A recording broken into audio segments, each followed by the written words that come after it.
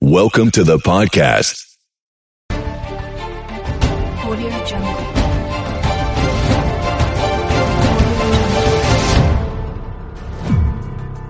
Audio Jungle.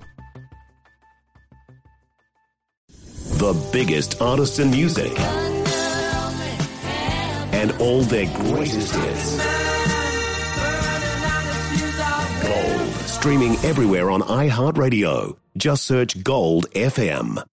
Nothing but sport. Join Darcy Waldegrave on the biggest hour of sport. It's Sports Talk, 7 to 8 p.m. Tuesday to Friday. Opinion and interviews. All the sport you can handle. Listen and follow on iHeartRadio or wherever you get your podcasts. News Talk ZB. The best of the country with Rabobank. Choose the bank with 120 years global agribusiness experience. Grow with Rabobank.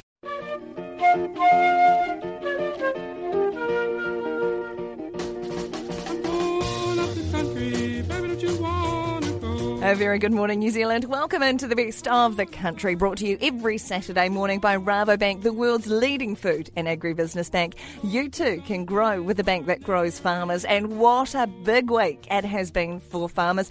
Thousands upon thousands of trucks, of tractors, of utes, of dogs, of farmers, of those concerned about the amount of legislation being heaped upon New Zealanders in a very short space of time, turned out for the howl of a protest. 57 centres right around the country, streets brought to a halt. It was kind of one of the unintended consequences there. They did still want people to be able to go where they are going, but the howl of a protest was just beyond any of the organisers' wildest dreams. But today we look back on the best interviews from the week here on the country. So we're going to kick it off with farmer Tom Martin. We're headed to the UK to talk to our very disappointed but proud UK farming correspondent about football, about farming and about unshackling the COVID lockdown chains on July 19. So that is up first. We're also going to catch up with David Seymour, ACT Party leader, to find out if he is really the de facto leader of the opposition. Jane Smith, North Otago farmer, award-winning environmentalist, is a bit worried about being cancelled because of her free speech. We head to Australia to catch up with Justin Sherrard, Rabobank's usually Netherlands-based global strategist for animal protein. He's in COVID lockdown in Sydney. He's gone from MIQ to lockdown, did not time that well, to discuss the opportunities the global pandemic presents for New Zealand beef and sheep farmers. We're also going to catch up with Derek Daniel, one of New Zealand's sheep breeders, who is right up there at the top. He is up in arms about the tidal wave of regulations hitting farmers. He was going to head along to that howl of a protest yesterday. We caught up with him in the lead into that. And also Tony Laker. Now, this is a heartwarming interview. It's with a travel agent with cancer, an incredible man facing great adversity, who reckons he has struck the jackpot. My name is Rowena Duncan, standing in for Jamie Mackay, who's still making his way back from that howl of a protest. You are with the best of the country, which screens every Saturday morning, broadcasts maybe, not screens, on News Talk ZB, Hokanui, Gold AM and iHeartRadio. Thanks to Rabobank.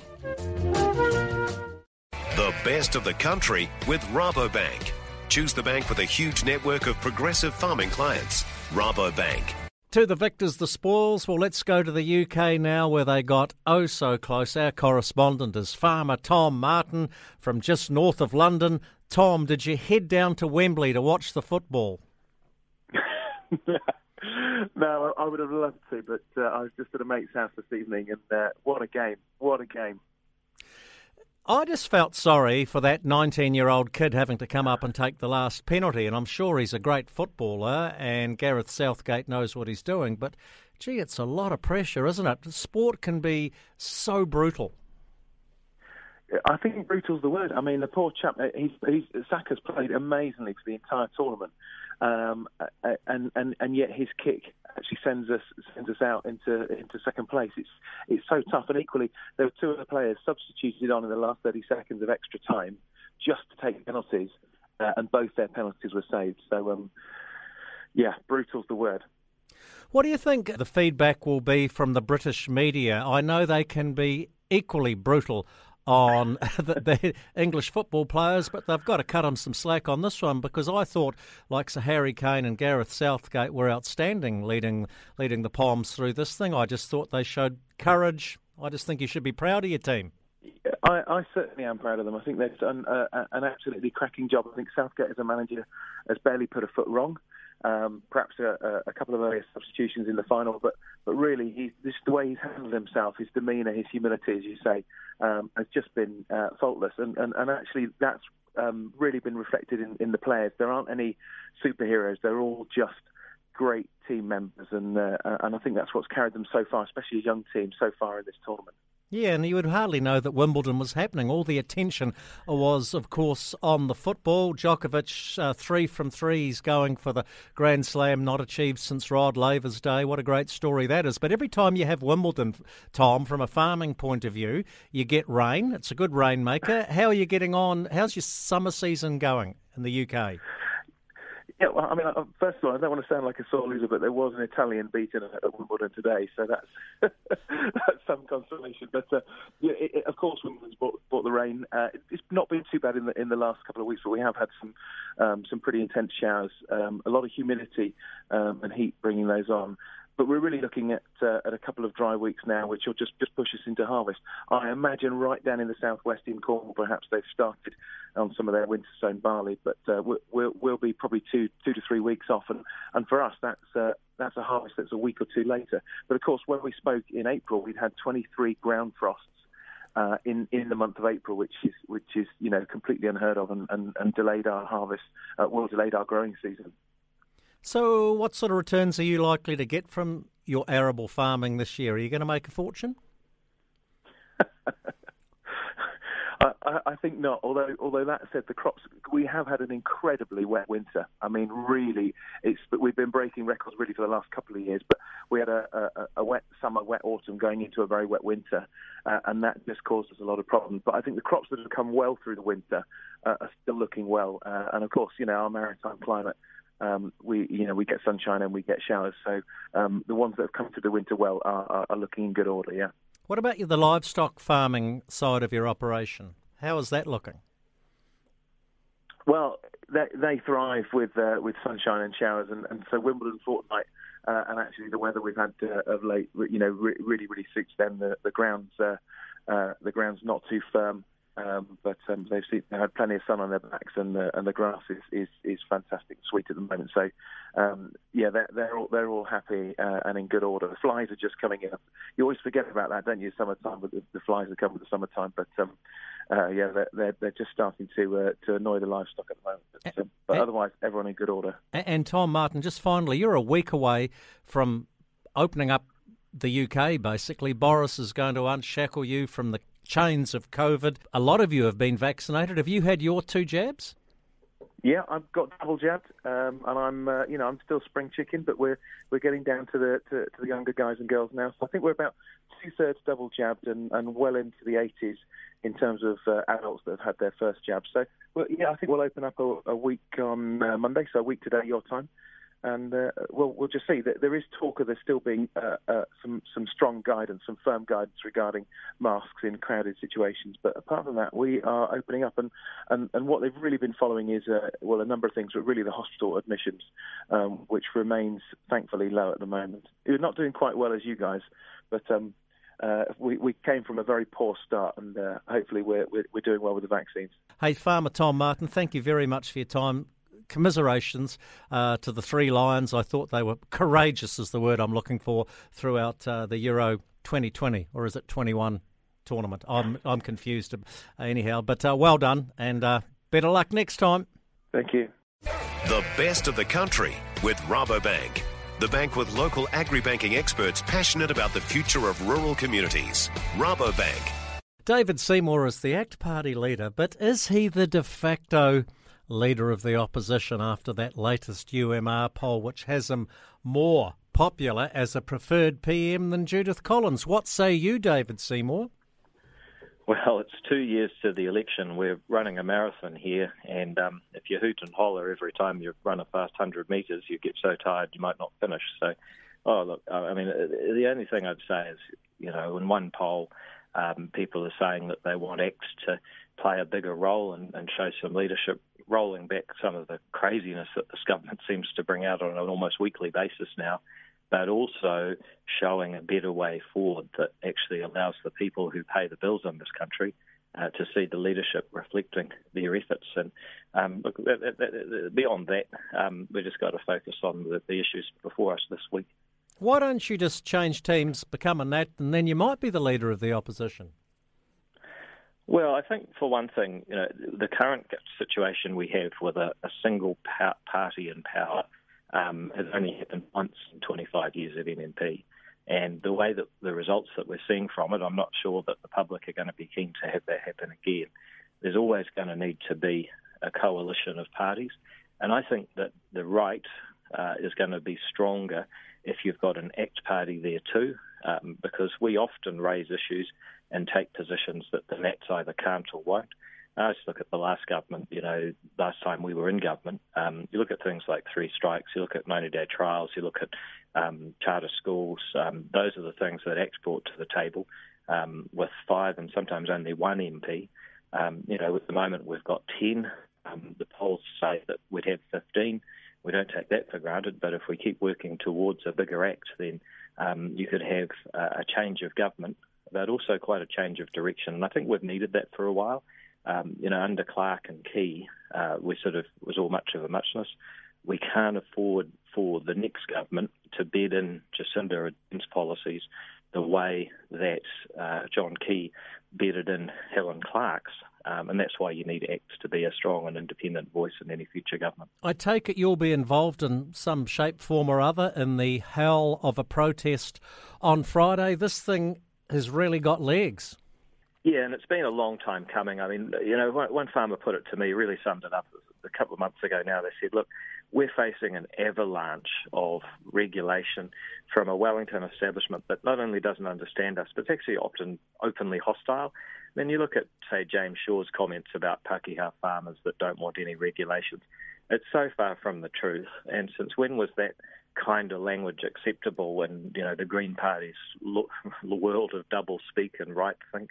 I'm not surprised that there's so much of a groundswell coming out, and I take my hat off to groundswell, and I'm proud to say that myself and 9 other MPs, all 10 of us, will be at events up and down New Zealand come Friday. Are we going, well, we know we're going far too slow on the vaccination rollout, but we're going soft on people who won't get vaccinated. Why don't we just play hardball, David Seymour? Have a COVID passport, so if you haven't been vaccinated, you can't go to a restaurant, the movies, a gym, a concert or church or any public gathering at all. Let's put the pressure on New Zealanders to take one for the team of 5 million. Well, I think one thing the government needs to do is actually give people a better way of identifying that they have been vaccinated.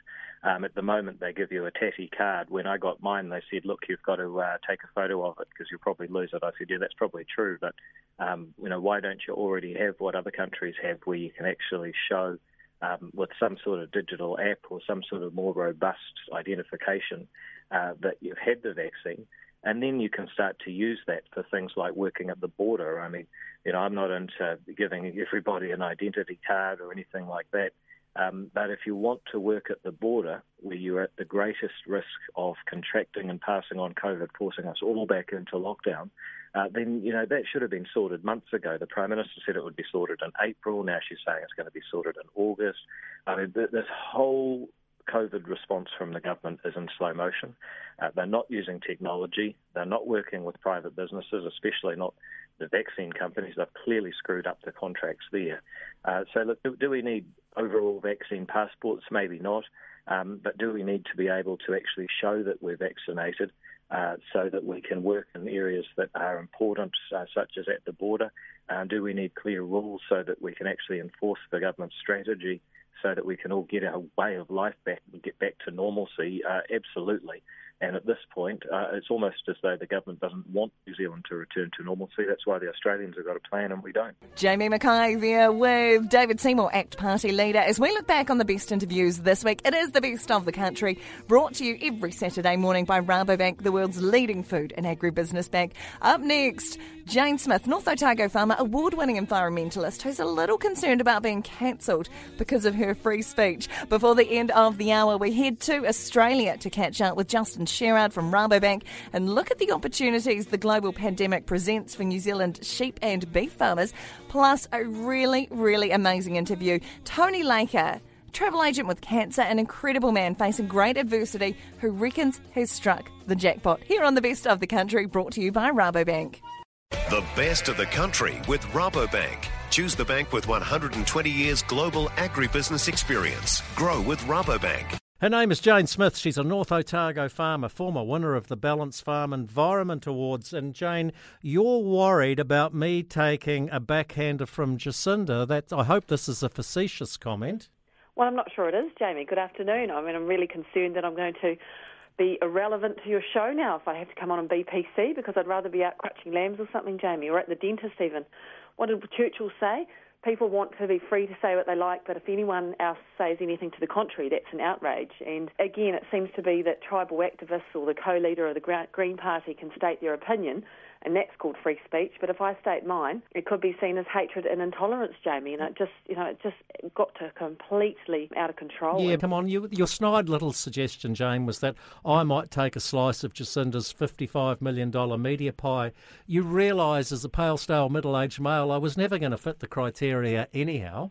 Oh, exactly, Jamie, and I guess the term irrelevant might be incredibly apt. And so I actually thought I'd be proactive last night, and I wrote a list of the top 10 people that I do intend on continuing to offend for the next 12 months until I do have to do otherwise. So I might forward this to my lawyer, actually, and get ready for that. So crazy left-wing liberals, tribal road-blocking activists, well-funded Greenpeace spokespeople, rabid feminists, or feminazis I like to call them, whiskey-fueled, aged career politicians who have put the socialist government in power in the first place. OK, why don't we narrow that field down a wee bit, shall we, Jane?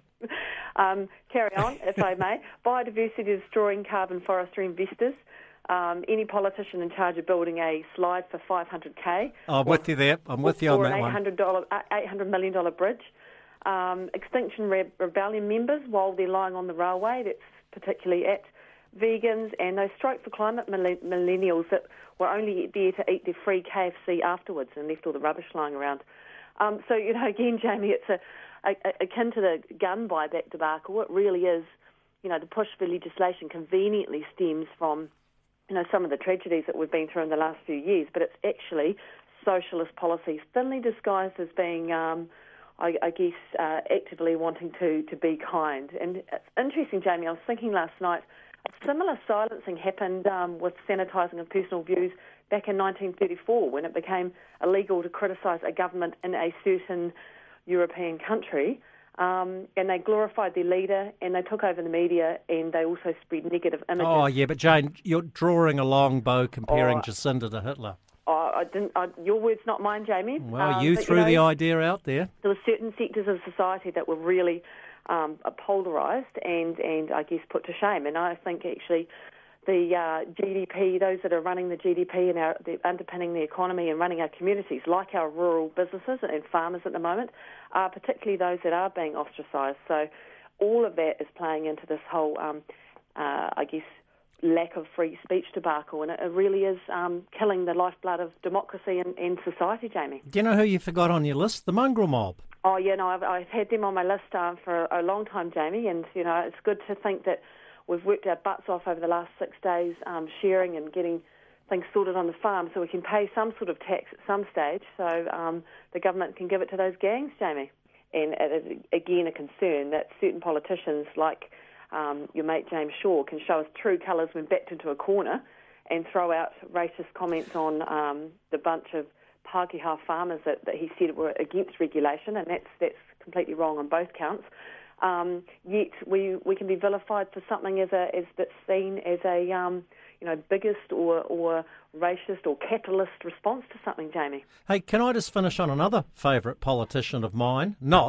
David Parker, Minister for the Environment. I saw him on television over the weekend when those not very pleasant footage came out around the winter grazing. There's no defending the indefensible in some cases, but this is just fanning the flames. This is vindication for Mr Parker.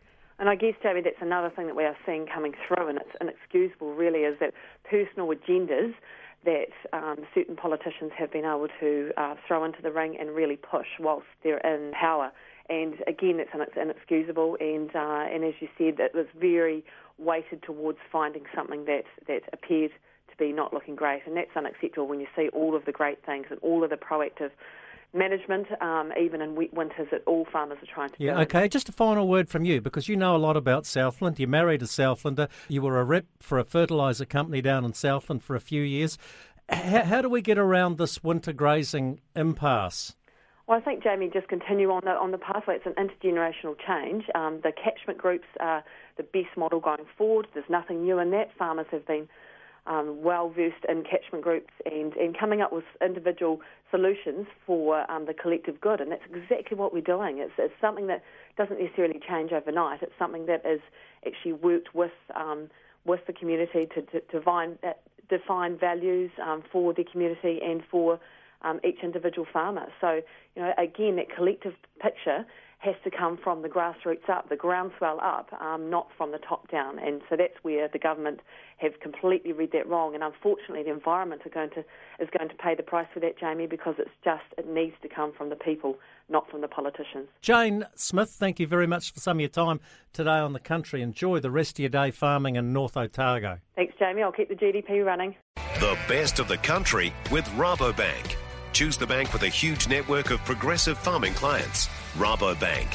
Haven't chatted to our next guest on The Country for what we reckon is about 2 to 3 years. His name is Justin Sherard. He's a global strategist for animal protein for Rabobank. He's based in the Netherlands, but he's picked this like a dirty nose. He's gone back to Australia. He's gone from MIQ into a lockdown. Your timings hasn't been that great, Justin. Jamie, look, let's just say it's good to be talking to you again. No one's more disappointed than me to be doing it from lockdown in Sydney. I had other plans while I was here, but that's what this disease is serving up to all of us, isn't it? A fair dose of uncertainty and unpredictability, and rarely what any of us want. How's life going in the Netherlands? Because they've taken a different attitude, obviously, to New Zealand and Australia. We've tried for close to elimination. They're just living with it. It's management, it's vaccines, roll out the vaccines and get on with life and protect those most at risk. That's right, Jamie. You sum it up quite nicely, but in fact, as with a lot of these things, the devil's in the detail. The Dutch were a little bit slow to get going with the vaccine rollout program, but they've accelerated enormously in recent months. And what that really means now is it's not just getting on with it. I mean, people really do feel a bit of a release now from this kind of, fear is not quite the right word, but, we feel less uncertain now in the Netherlands than we had in recent months. And you see that in the way that people want to get out. You see that in the way that they want to spend money, importantly for our industry in food service. And we see that it's already starting to have some inflationary impacts as well, which are generally are welcome if you say that's going to push up prices of red meat. But if you say that's also going to push up the price of the cost of labour, then for some in processing and production, that's not such good news. But in general, there's really this feeling of a bit more optimism with a risk of the Delta variant and all that sort of stuff never very far away. So there's been a bit of a local spike in the Netherlands around that. But generally, optimism, pushing up prices, and lots of people getting out and wanting to do a lot of the stuff that they haven't been able to do for so long. So if I'm a sheep or beef farmer in Australia or New Zealand, should I be optimistic about my future? Well, in terms of export opportunities both to the European continent and also to North America, then, Jamie, I think you should. In both of those economies at the moment, we're seeing quite strong demand through food service channels for red meat. That's for beef as well as for lamb or sheep meat in general. And I think we're seeing some upward movement on prices as well. So I think there's good news there with very few conditions attached to it. The only thing that we're looking at is this kind of feeling of optimism. Is it just a short-lived sort of thing, and are we actually going to see some sort of quieter period as we get into the fourth quarter of this calendar year, for example, or will it kind of just roll on, and are we actually seeing a sort of shift in the economic cycle here into a strong expansionary phase? We're moderately positive that it's going to be an expansionary phase that we're moving into, so we could see an extended period of these good market conditions. But there's still quite some uncertainty there in terms of what happens with these Delta variant and other variants of the virus, etc.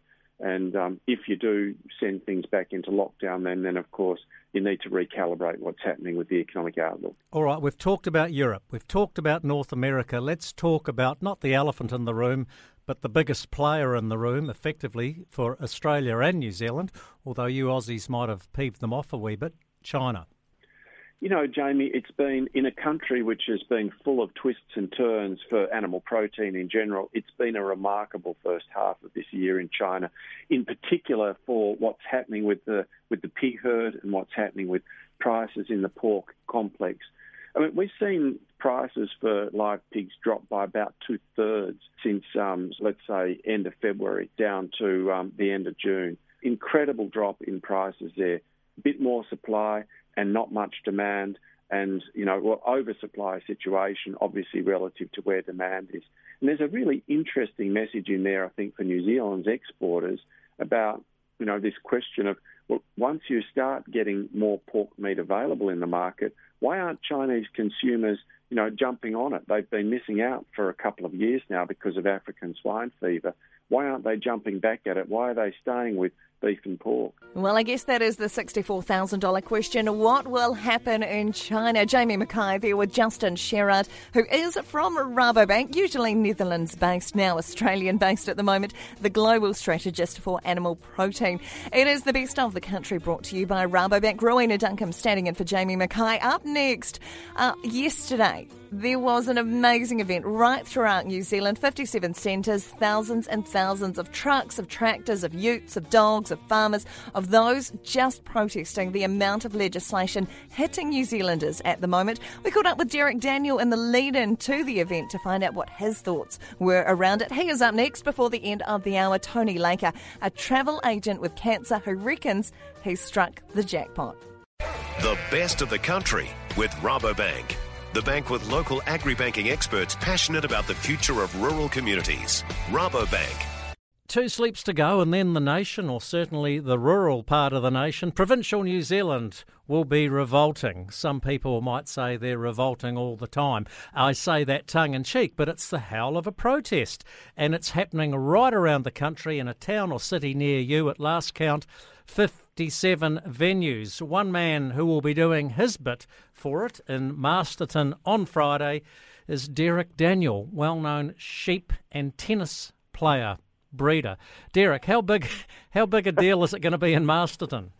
Oh, look, I think it's just ramping up all the time, Jamie, because this government, with all its rules and regulations, is not only got farmers' backs up, but all the people who own utes, which means a lot of tradespeople, truck drivers, the horticultural people who can't get workers to pick and prune, and that includes grape growers producing wine, etc. So it's covering a pretty wide spectrum now, and I think there's a lot of business people in New Zealand are starting to resent this grab for power, centralising everything and making government the big wheel in this country, and that's I don't think that's what the New Zealand culture is all about. I agree with you, Derek. It's interesting. I'm hearing whispers that some of the councils, some of the local body councils, are even supporting the protesters, which is an interesting dynamic.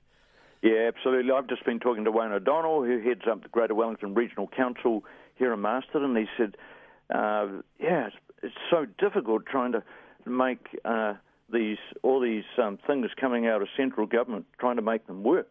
I said to Wayne, you appear to be paralysed. You're sort of reactive and negative. You used to be proactive and positive and used to protect land from river floods and this kind of a thing. Now you're sort of afraid to do anything. I wonder whether, and they're calling it the Ute tax, but I wonder whether this could ultimately end up being Jacinda's Helen Clark showerhead moment. You know, just the tipping point, the straw that broke the camel's back, where people said, look, enough is enough. And it's all very well transitioning people into lower emission vehicles. That's fine. I have no problem with that. But there isn't an option for them at the moment. This is such a harebrained scheme. I totally agree. It's just like the bike bridge over Auckland Harbour when I see queues of cars lined up trying to get into Auckland. We've got bicycle lanes around Marston. I never see any bicyclists on them.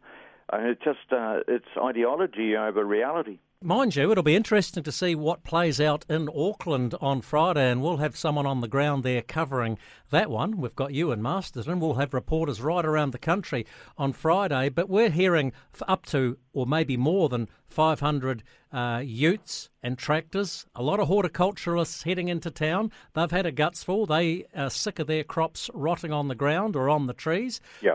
Very cleverly, they're dropping food off at the City Mission on the way in, and that is the way you get a buy-in from urban New Zealand and the businesses in those towns and cities.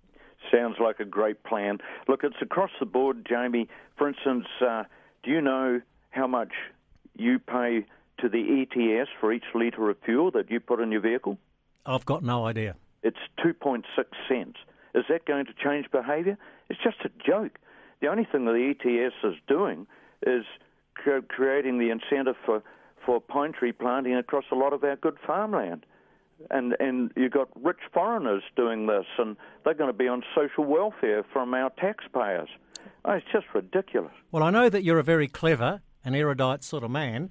You've been playing around with some banners that you might take to Masterton. One of them is social welfare for foreigners, just plant trees. Have you stolen this from Winston Churchill? Socialism is a great idea until you run out of other people's money? No, that was Maggie Thatcher, oh, but right. It's a good one, isn't it? Yeah. I mean, this is a power grab. Take 5 days more sick pay. Have another day's holiday, but we're supposed to be in a climate emergency. So this is a socialist idea. They're taking it from employers. Like two weeks holiday used to be the case when I started work. Now it's 4 weeks. And now we're just adding and adding and adding maternity leave, paternity leave, and it's all coming out of someone else's pockets, and it's all designed to make politicians look good. Yeah, not to mention the 4-day working week. That doesn't happen on the farms of New Zealand or the small businesses of New Zealand. I like this one. Shit happens. Auckland, no fine. Dairy farmer, $60,000 fine. And we do have a double standard in this country when it comes to water quality. Exactly. And then symbolic gestures like banning oil and gas exploration. And I just Googled, Jamie, we have 16 billion tonnes of coal reserves in this country. And here we are importing most of the coal we need to keep the lights on in Auckland coming into Huntly. And the irony of that is we are importing coal which we burn to create electricity to charge our electric vehicles. How brain dead is that? The best of the country with Rabobank. Choose the bank with 120 years global agribusiness experience. Grow with Rabobank. Let's head to Invercargill, Southland, where we find my old mate and our travel partner here on the country, Tony Laker from Laker House of Travel. And Tony, you and I joke about this, but when it comes to sad travel stories, yours is right up there, my friend. Yeah, hello, Jamie. And I suppose it is. Well, I don't think it is, but other people do. But, yeah, certainly it's something. We've been knocked around tremendously from when, where we were sitting before COVID and what happened when the borders closed, etc., and where we are now. Hang on, Tony. Let's not sugarcoat this. You lost 95% of your business, and if that wasn't bad enough, you were diagnosed with liver cancer. I know that you used to do the rounds, and a lot of people around the country would have heard you at conferences. You're on the celebrity speaking roster. Now that you're a travel agent with cancer, you surely have hit the jackpot. Oh, you would laugh. I stopped doing it for a while while I was doing my treatment, Jamie, but I rang celebrity speakers the other day and said, look, put me back on and I'll start doing it on a limited basis to get back to some sort of normality from that side of things again. And, they gave me 4 bookings in a day, and the lady, I laughed, she's a good sort. She said, Tony, everybody wants to hear about people getting through adversity after COVID, etc. She said, you've hit the jackpot with being a travel agent in cancer. So I said, it's a bit dramatic. I could think of better ways of getting a few speaking gigs, Jamie, to be fair, but yeah. But that's where we're at. Yeah, no, honestly, we're 16 months since the lockdown, and we're still down to 95% of what we used to do, so turning over 5% of what we used to. So all these businesses that I see on the TV down 30, 40, 50, 60% and getting through it. Yeah, we're 95 down for 16 months, but we get going again, and things are starting to change a little bit. We're starting to do Australia and the Cook Islands and things, Jamie, and the new normal will start very shortly, and away we'll go. Tony, let me put your business into perspective. Pre-COVID, a turnover of 28 million. You're the House of Travel of the Year. You and I go way back. We've done farming and footy tours and Rugby World Cup tours for the past couple of decades. Those will come back. But what is the new norm for travel? Will we ever get back to pre-COVID levels? I organised a conference in Queenstown a couple of months ago, Jamie, and one of the speakers was Professor Michael Baker. I asked him at question time what he thought was going to happen, and Michael's a pretty conservative sort of fella, and just sort of I used to call him the yeah but guy. But I said, when do you think things will get back to normal? And he said, well, the new normal. He said by April 2022. New Zealanders will be travelling in the new norm and going to all the places they used to go to. So, my thoughts on the matter. If you want my opinion on the whole matter, Jamie, it's all about the vaccination. Once people have had their double jab, that's really important. I think people will need to be double jabbed to go to these countries further afield than Australia. I think by the end of this year, that will be done. I think the government will have opened up some new, what they call green countries by then, for instance, Singapore and maybe the USA and places like that.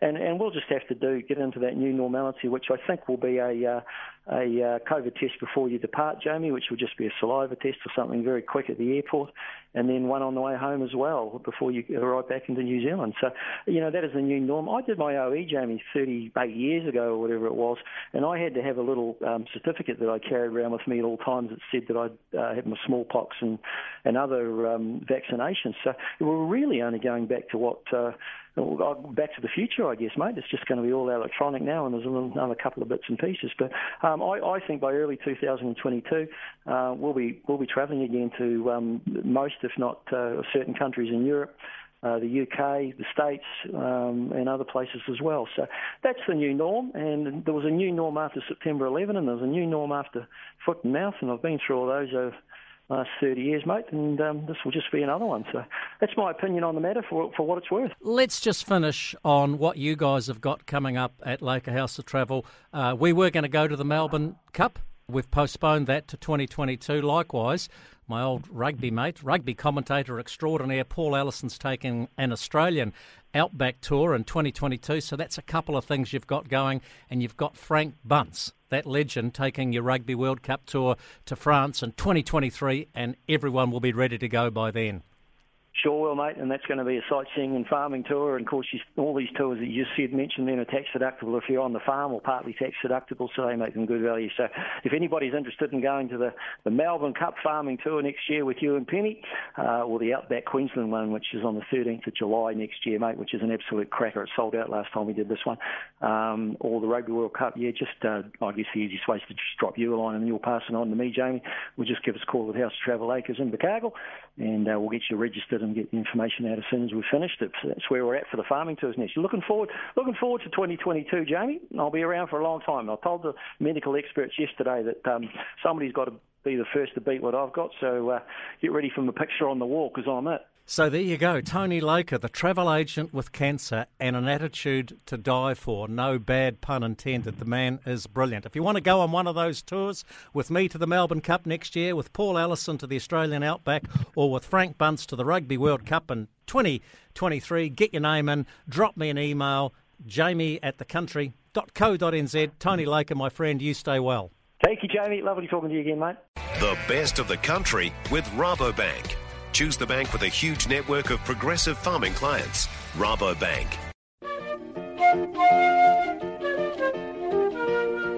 Good morning, New Zealand. Rowena Duncombe standing in for Jamie Mackay, wrapping the best of the country. It's brought to you every Saturday morning by Rabobank, the world's leading food and agribusiness bank, and the bank that supports Surfing for Farmers, a wonderful mental health initiative that has helped nearly 3,000 farmers right throughout New Zealand since its inception and will help thousands more. Speaking of thousands turning out for the howl of a protest right around the country yesterday afternoon. Fantastic to see New Zealand standing in solidarity against these regulations that they have deemed just unworkable, coming too fast, too soon, and not as well thought out. Hopefully the government will stand up and take notice. This has been quite a peaceful protest. Right, this is me done and dusted. Off to Wellington now for the first Farah Palmer Cup game of the season. If you are heading around the country, take care. I'm not looking forward to our flight. It's supposed to be extremely windy, but do take care. Jamie and I will be back with the country from midday on Monday. Enjoy your weekend. Leave the city, got to get away. Your home for live sport. Oh, and eventually it goes in. The best from the land. G'day, New Zealand. I'm Jamie Mackay. And the greatest hits. Gold AM. Streaming on iHeartRadio. Just search Gold AM. Your home for live sport. 5 in a row. The best from the land. G'day, New Zealand. I'm Jamie Mackay. And the greatest hits. Gold AM. Streaming on iHeartRadio. Just search Gold AM.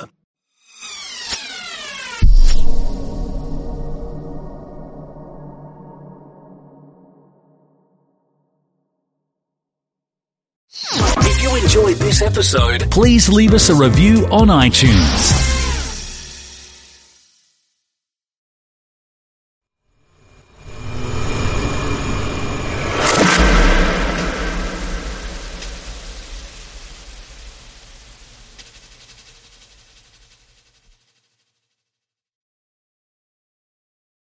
Get your car bright, shiny, and clean at Tommy's Express Car Wash in Snellville. Stop by today to Tommy's Express Car Wash on the northeast corner of Oak Road and Scenic Highway North. Pull on up, roll on through on the Tommy Transporter Belt, and get a complete car wash in about 3 minutes for as low as $7. Free vacuums and floor mat cleaners included too. Join the Tommy Club and get unlimited car washes for an entire month, starting below $20. Tommy's Express Car Wash, open daily 7 a.m. to 8 p.m. to fit your busy schedule. Bring your car, SUV, and even your larger size pickups. Tommy's Express has you covered on the northeast corner of Oak Road and Scenic Highway North. Look for the free Tommy's Express app on your phone. Learn more anytime at tommys-express.com. That's TOMMYS-express.com. Or just stop by today. Save time and money and keep your car bright, shiny, and clean at Tommy's Express Car Wash on the northeast corner of Oak Road and Scenic Highway North in Snellville. Did you know if you pay your nanny or sitter more than $2,300 a year or $100 a week, you owe taxes? When Care.com HomePay does your nanny taxes and payroll, we make sure to find all the tax benefits you qualify for, up to $8,000 a year. From tax filing to payroll, Care.com HomePay has it all covered. When you sign up for Care.com HomePay, we handle your nanny payroll, W-2s, everything you need. Try our service for free for the first month. Go to homepay.com to get started. Hey everybody, welcome back to the Thinking Crypto channel. I hope you're doing well. Guys, I've got some very bullish news to share with you all. We have the second largest bank in the United States, Bank of America, capitulating. They're going to be offering Bitcoin futures trading. This is huge, huge news. I'm going to give you the details on what's happening. In addition, we have another bank in Germany that is offering their clients who have savings accounts with them the ability to dabble in cryptocurrencies. So we're seeing banks and stock exchanges and institutions around the globe jumping into crypto. We also have a crypto miner, a Bitcoin miner that is shipping 1 million mining units over to Canada from China. 1 million. So we're going to go through that. The migration of the mining and decentralization of the mining is happening, which is bullish for the future of this market. And Peter Thiel, who's involved with a crypto exchange, is about to get a huge investment. We're going to talk about this. And we know Peter Thiel, going back to PayPal and Facebook, the guy's a heavy hitter, big mover, and you got to watch what he's doing, right? Watch the moves he's making. Square is looking to go more into crypto. Jack Dorsey, they're looking to expand to DeFi. And Binance continues to face regulatory headwinds. More countries coming out and trying to push back on them. So they also had to pause their tokenized stocks trading. So we're going to go through all of that. Before we do, please go ahead and hit the thumbs up button, leave a comment below, and hit the subscribe button. If you're new here, it helps support the channel and it doesn't cost you anything. Guys, this content is brought to you by OKCoin Crypto Exchange, which has low fees. Why pay high fees? Buy, sell, trade your favorite crypto. Link in the description, and you don't have to pay high fees. Also, don't forget to sign up for my free weekly newsletter. I'll be sending out a new newsletter tomorrow. You don't want to miss it. Sign up. It's free, no spam, all crypto insights and knowledge. So here's the big news. Bank of America approves Bitcoin futures trading for some clients, according to sources. Clients are in the process of being set up, with some already live, according to one of two sources. Now, Bank of America is the second largest bank in the United States, right behind JP Morgan. And here the article says, like most institutions, the bank has been conservative in its approach to the crypto sector. But due to the large amount of margin required to trade the futures, it is now allowing some clients to access the crypto market, once one of the sources said. Some clients are setting up to trade Bitcoin futures, which are cash settled, and one or two may have already gone live, the other source said. A number of investment banks are reportedly allowing clients to invest in crypto products. In March, Goldman Sachs confirmed plans to relaunch its crypto trading desk after a 3-year hiatus. And in May, the investment bank started buying and selling Bitcoin futures in block trades through the Chicago Mercantile Exchange, CME Group, using Cumberland DRW as its trading partner. So game theory playing out here. You have JP Morgan, Morgan Stanley, Goldman Sachs jumping in. Bank of America is not going to sit by idly unless they want to become like the blockbusters of the world. They need to adapt and innovate with this new emerging asset class. And just recently, we saw Bank of America, there was an announcement that they launched a crypto research team. So they're going all in. And I've been saying for years, keep an eye on them. They've been filing for crypto patents over the years. They've won some of the patents.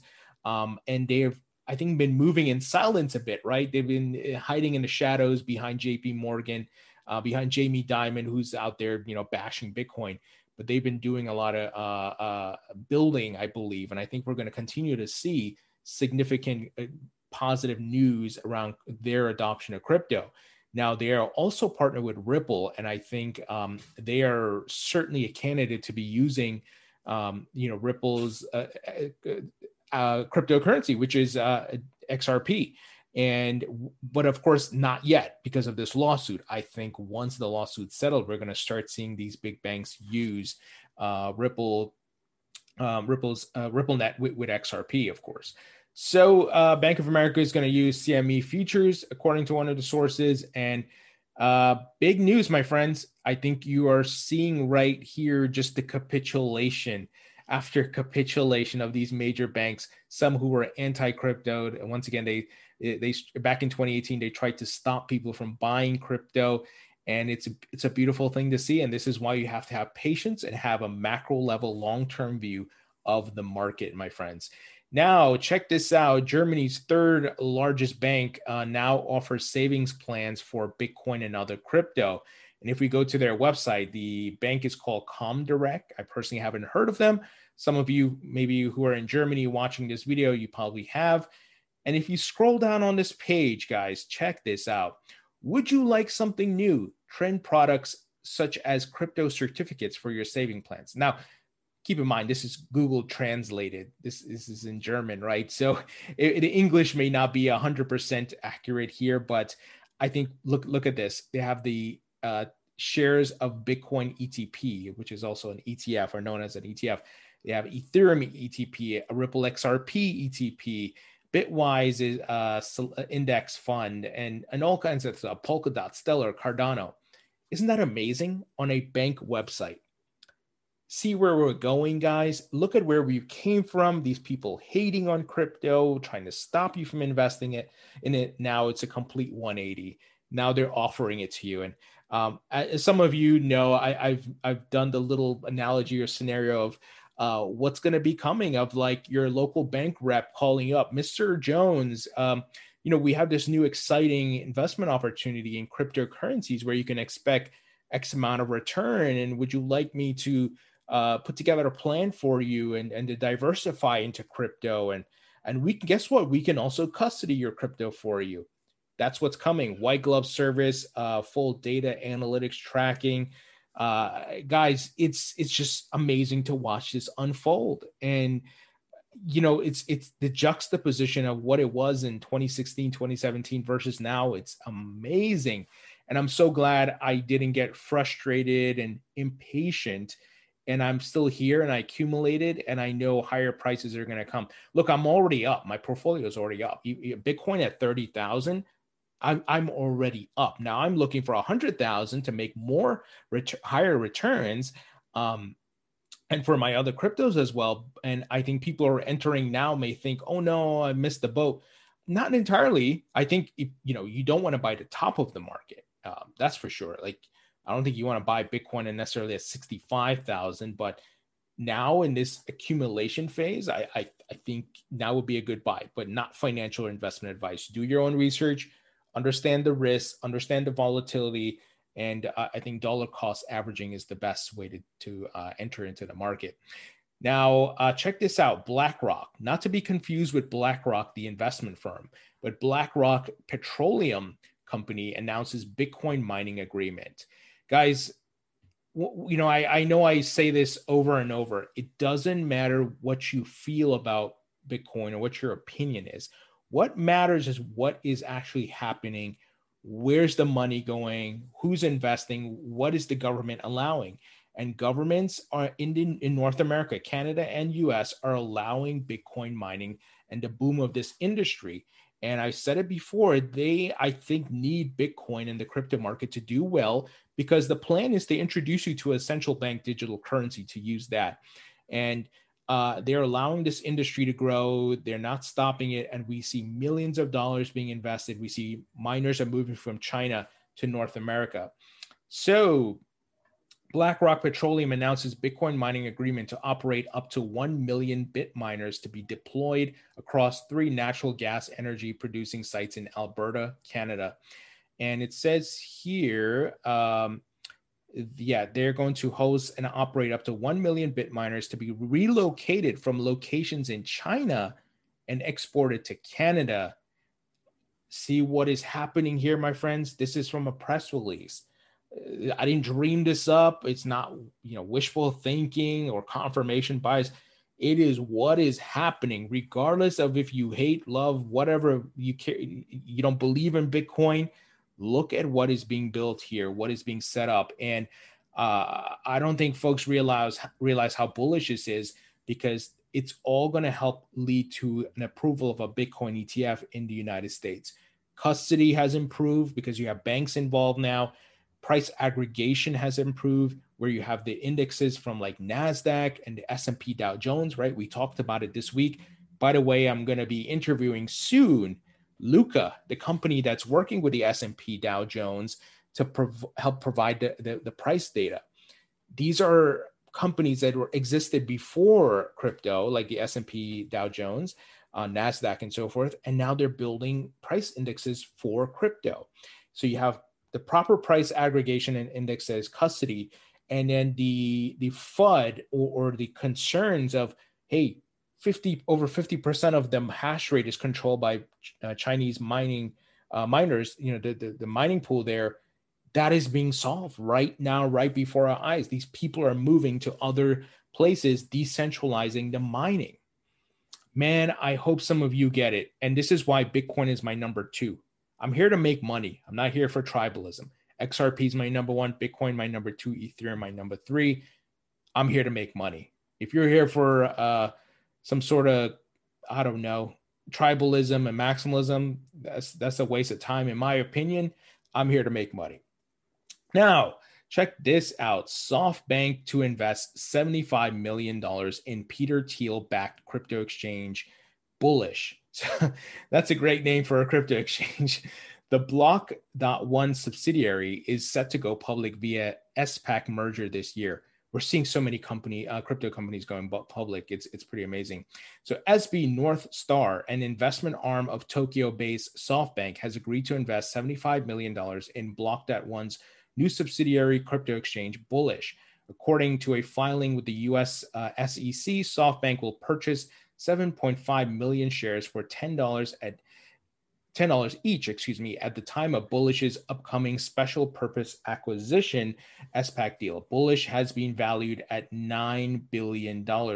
Bullish, which is backed by billionaire investor Peter Thiel and crypto investment firms like Galaxy Digital, Mike Novogratz, of course, is on track to go public at the end of 2021 via SPAC merger with Thomas Farley's Far Peak Acquisition Corp. Farley, a former president of the New York Stock Exchange, will become Bullish's CEO. Block.one CEO Brendan Bloomer will serve as chairman. Wow, guys. Wow. Amazing what is happening. You have the elites of the elite. I mean, Peter Thiel, billionaire guy, was the first investor in Facebook. Obviously, made billions off of PayPal, right? He was at PayPal, and he's invested in Layer One, which is mining Bitcoin in Texas, and many other crypto companies. He's bullish on Bitcoin. We've seen him talk about it. And you're seeing people from the traditional financial world, the New York Stock Exchange and so forth, coming into crypto, and they're setting up some of the largest and biggest exchanges in crypto companies. What other facts and proof do you need as to what is coming? Wait till the mass marketing starts. There was a video I talked about yesterday where Spike Lee did a commercial about Bitcoin. It's and you see Tom Brady getting deals with FTX Exchange. Major things are coming, guys. Mass marketing, it's going to be huge, and prices will follow. Now, Jack Dorsey, Bitcoin bull, Square is his company. They're doing some great things with crypto. Well, they're looking to go into DeFi using Bitcoin. So Square is creating a new business dedicated to decentralized finance or DeFi applications for Bitcoin. And Jack is going to do what he says, right? He's a guy like that. He gets things done, and he's bullish on crypto. He's a bit of a Bitcoin maximalist, I think, in certain ways.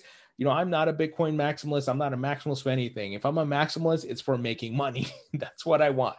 Like many of you, I'm looking to make a return and use that money to give myself financial freedom. I don't care about any crypto religion or maximalism. So finally, guys, Hong Kong, Lithuania issue Binance warnings. Hong Kong Securities and Futures Commission said no entity in the Binance Group is registered to conduct any regulated activity. You may see my video on Twitter when I talked about this. This is the cleanup of the crypto Wild West, because the big players are here, right? The institutions, the stock exchanges, the banks, the politicians, the governments, they're not going to allow with a Wild West anymore. It's kind of sad in a way, but that is, if we want to see high prices and mass adoption, this is the path we're going to have to go. And Binance is going to have to get in line and get their licenses, get regulated. Now, if they don't do that, rest in peace, Binance, because they will shut it down. Believe me, they will shut it down. We saw what they did to, I think it was BitMEX, if I'm not, Arthur Hayes and so forth. They're not playing around anymore. The governments are here. And I think CZ will work things out. They may have to pay fines, and I think they'll get their licenses, but they had to halt their tokenized stock trading. They can't offer that anymore. I think it was yesterday's video I talked about it.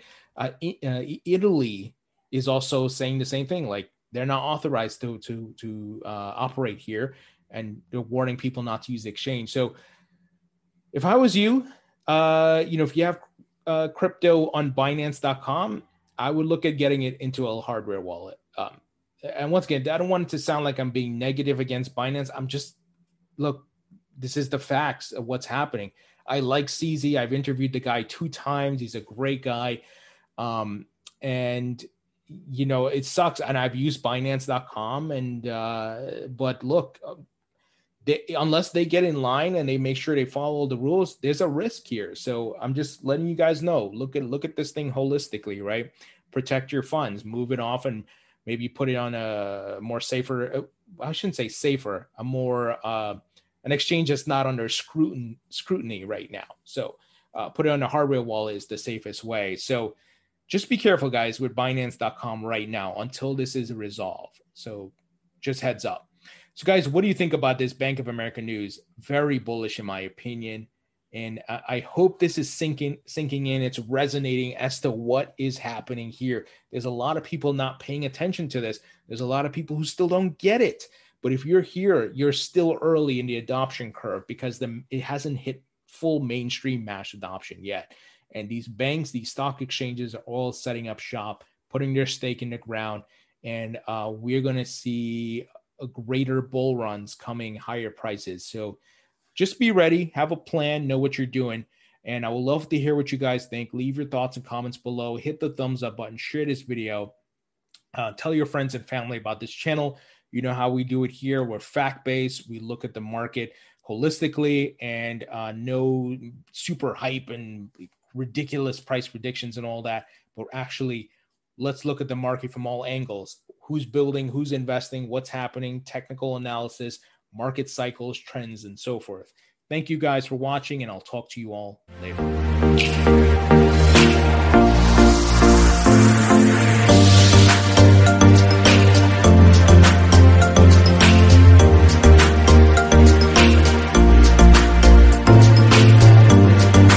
Hey there, it's Kristen Gates with Trey Sauls of Sauls Law Group. I think when a couple splits, even if it's amicable, there are still so many hidden issues, things you probably never even thought about, right, Trey? Exactly. Such as, who's getting child support? Is there going to be a need for alimony? Where is the dog staying? Are you selling the house or are you getting bought out by the other spouse? Who's getting the debt? And the most important thing is child custody. Who's getting custody? And when will you see your kids? I've been through a divorce, and Trey, I wish I would have had an attorney that would have just walked me through it one step at a time. Just let me know that everything was going to be okay. Right off the bat, you're going to be okay, and you will still be with your children. We realize you're a human, and we will support you and counsel you through this process. You will not be treated like a transaction, and we can help you through the most difficult time in your life. We will see you through this. Let Sauls Law Group give you the help you deserve. Go to saulslawgroup.com today and schedule a free consultation. That's saulslawgroup.com. You don't own me. No one can tell you how to travel as you are. Orbitz wants to help you discover where you want to go, who you want to go with, and what you want to do when you get there. Visit Orbitz.com/pride to book your next trip. Orbitz. Travel as you are. So just let me be myself to say and do whatever I feel. In your car, at work, at home, on your smartphone. Please follow us on Facebook and subscribe via iTunes.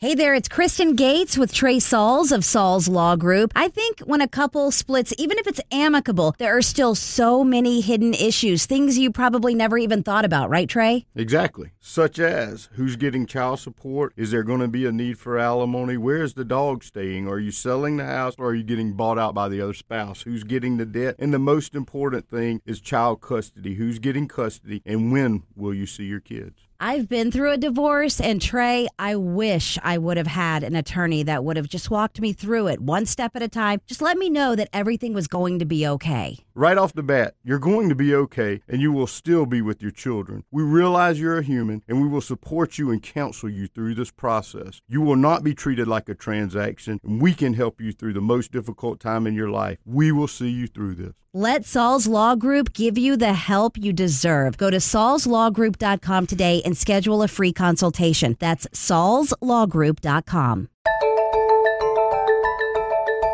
Hello and welcome. In this podcast, rats like to eat a lot of things, and that includes Teslas. Southwest transparency may not be so transparent. And finally, the mystery of the Subway iced coffee.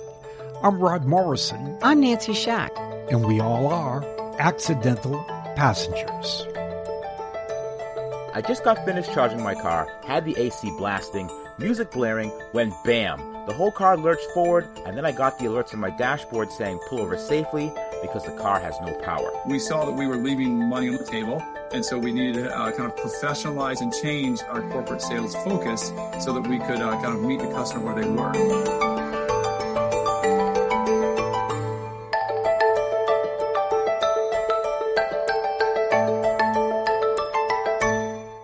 One of the most valuable car companies in the United States is Tesla. I'm Nancy Schack. At one point in the past year, Tesla stock became more valuable than the two largest American automakers put together, General Motors and Ford. They manufacture a state-of-the-art electric vehicle designed with the environment in mind. That eye for sustainability and bio-friendly materials may have come back to bite Tesla in the you-know-where. Car repairs and a surprising culprit, rodents eating away at your vehicle, costing hundreds of dollars in damages. Furry friends could be looking to make your car a home or, even worse, a meal. It was in for repairs after rodents caused significant damage to the wirings. It might be time to check under your hood. Yes, mice, rats, and other rodents are chowing down on Teslas. One driver in Manhattan who commutes every day in her Tesla to New Jersey took her car into the dealership after her air conditioning stopped working. When the mechanic opened the glove compartment, a rat fell out. It had apparently gobbled through several internal wires that were insulated with soy rather than oil, which mechanics say make them a lot more appealing to rodents.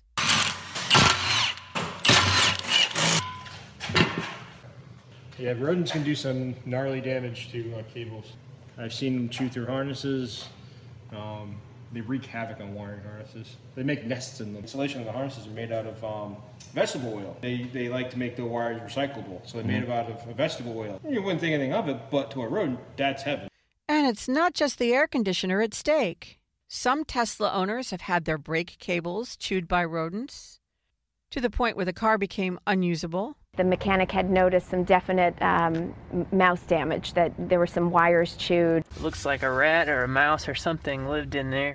Another Tesla owner complained on Reddit that his brand new Model 3 was undrivable just 2 weeks after it was delivered due to rat damage. And then this is what happened to one Texas driver. I just got finished charging my car, had the AC blasting, music blaring, when bam! The whole car lurched forward, and then I got the alerts on my dashboard saying pull over safely because the car has no power. Well, I pulled over at the side of the highway and I got the message that the vehicle systems were shutting down and the car needs service. The car wasn't parked and I couldn't shift to drive at all, so I sat there, played some Ice Cube until police officers showed up. Yikes. And given the fact that the average cost of a Tesla is $50,000, you would think this kind of damage would be covered, wouldn't you? Well, guess what? It's not. In a statement from a Tesla service advisor, the company says most auto manufacturers use the soybean versus oil in their wire insulation for newer vehicles because it's less expensive and better for the environment. The use of this material would not be considered a defect in design or use. Considering there are too many factors outside of Tesla's control, we cannot cover this under a warranty or repair. It is true that automakers have been getting slammed for years with complaints about their allegedly rat-friendly soy-based wiring. And Tesla, so far, is the only one to have escaped legal action tied to its use of soy materials. But that could change as complaints about rats in Teslas appear to rise along with the popularity of the brand, now valued at $632 billion.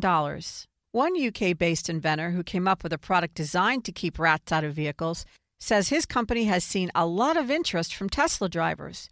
About 150 of them with rodent issues have contacted him over the past year. The number of rodent complaints to New York City's 311 hotline surged by over 80% this year as the economy reopens. One reason may be that rats were forced to change their habits during the pandemic when their normal sources of food dried up, including moving into emptied-out office buildings. That's according to pest experts, who are gearing up for a busy year in 2021. So you might consider holding off on your Tesla purchase or any other EV that uses soy-based wiring until the manufacturers can figure out how to rodent-proof them.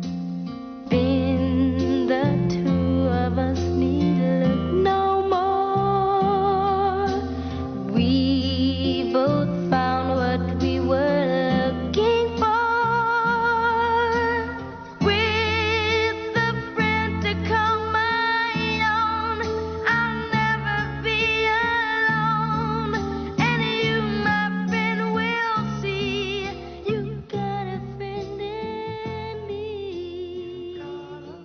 Transparency.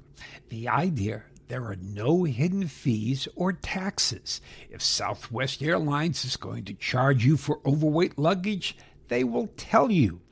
But what they won't do is share information with online travel services like Expedia, Trivago, or Kayak. If you want to know the fare from New York to Los Angeles, you must go to southwest.com or call a customer service agent.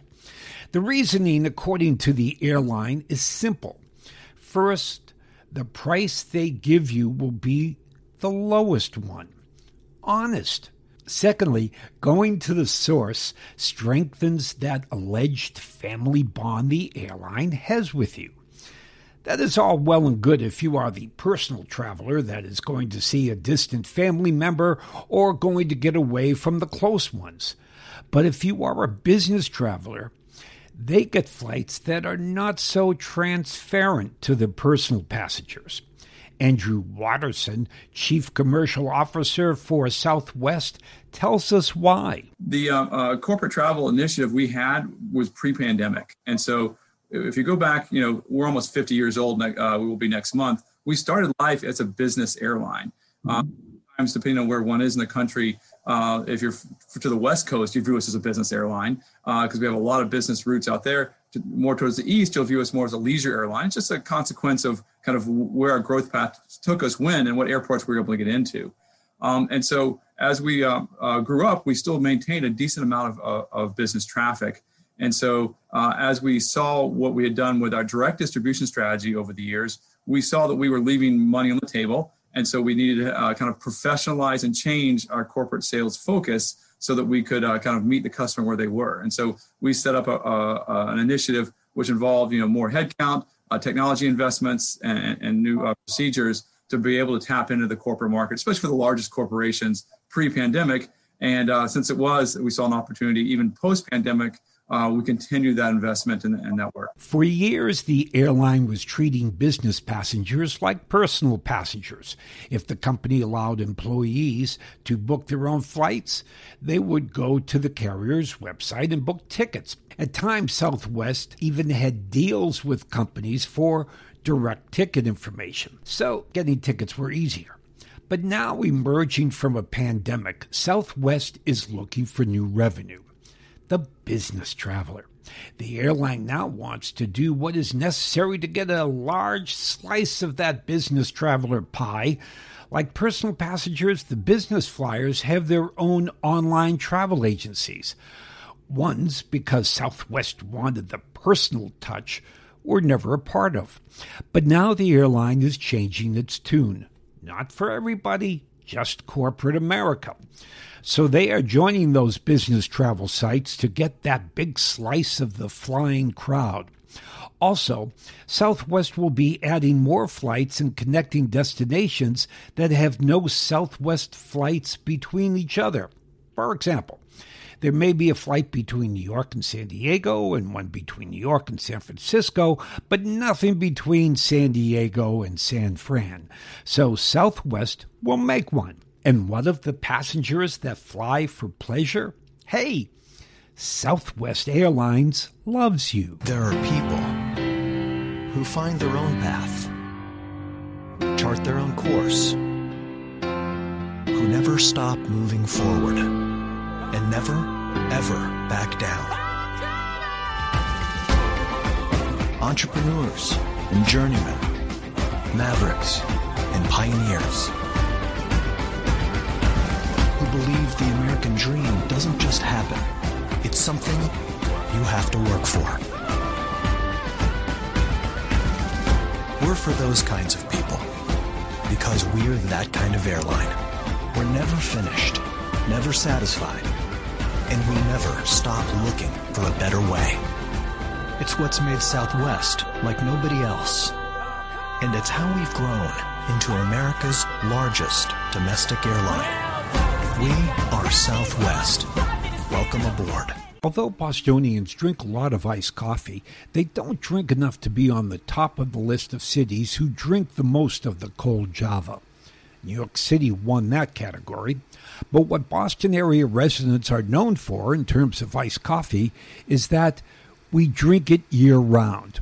10 below zero? Hey, give me a large iced coffee with extra cream and extra sugar. But what has fascinated some Bostonians who travel through Ashmont Station on the MBTA's Red Line and those on Boston Reddit is a single half cup of Dunkin' iced coffee that is perched on a divider between the outbound and inbound tracks. According to one witness, the cup has been there for several months. The two main questions that have come up in online conversations, first, and this is the easiest of the two, how did it get there in the first place? The most plausible answer, and really nobody knows for sure, except for the person who put it there, is that someone working on the tracks left it there. The second question is at the heart of the fascination with the coffee. Why is it still there? It is not a question of poor cleanup at the station. Ashmont is pretty neat and tidy. Subway trains cause a lot of wind, so why hasn't the train knocked it over? One person opined why a rat hasn't bumped into it, causing it to fall. There have been some philosophy discussions asking if the cup is half full or half empty. And another gave the ultimate question of why are we even bothering with this? I can answer that one. Takes our minds off for a brief moment of all the things we have to think about. And these days, a lot of those things to think about aren't that good. Coffee is a good diversion. Deck the halls with boughs of donuts. Real customers are telling you why their holidays run on Dunkin'. All I want for Christmas is a Dunkin' Peppermint Dunkaccino. With the Dunkin' app, I can order and pay on my smartphone, so my coffee's waiting for me when I walk in. I love Dunkin', guy. What are you talking about? Where else can I get breakfast and the perfect stocking stuffer? You want to talk real customers? Kid, that's me. I'm like the mayor of Dunkin's. This is the face of Dunkin' Donuts right there. Hey, you can't smoke in here, man. I'm not, Mark. I'm not smoking You're smoking in here. I was just... Yeah, I come down to Dunkin' every day. Grab a cruller, have an extra large, 3 parliaments, take a big dump. That's kind of the routine. I got my seat right over there. This douchebag will move when I'm ready. And with Dunkin' Rewards app, there's even more reason to celebrate the season. Yo, free coffee! I got the big one.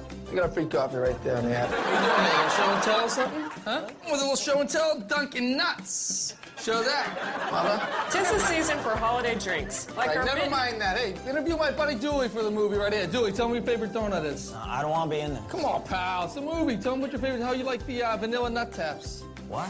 The vanilla nut taps. Oh, don't. It's a joke, I said. Cut your nails, for God's sake. Doing great, Donnie. Oh, yeah, go outside. Best part of my day is when I'm at Dunkin'. You think that's sad? Yes, very. Real customers know the holidays run on Dunkin'.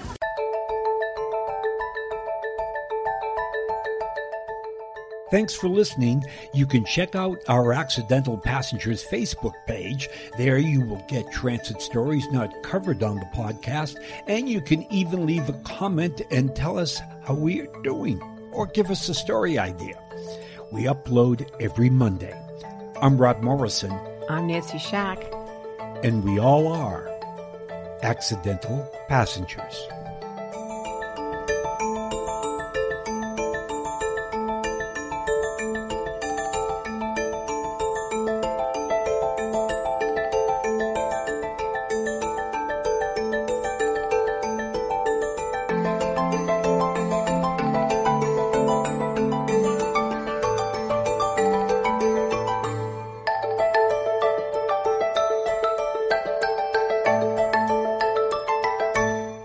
Thanks to Visa, you could win a trip to a past Olympic and Paralympic Games host city when you use a Delta Community Credit Union Visa card. Now through August 15th, you'll be entered for a chance to win a trip to Los Angeles, Salt Lake City, Montreal, or even Sydney, Australia when you use your Delta Community Visa debit or credit card for your everyday purchases. No purchase necessary to enter or win. To learn more and for full rules, visit deltacommunitycu.com/Visa Adventure. Delta Community is federally insured by the NCUA. Visa, worldwide sponsor of the Olympic and Paralympic Games. Sign up for the newsletter so you never miss an update.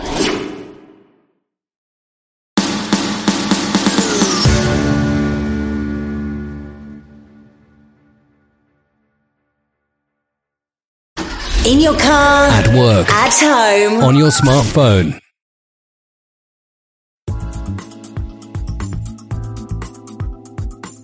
Welcome to Modern Money with Misty Lynch.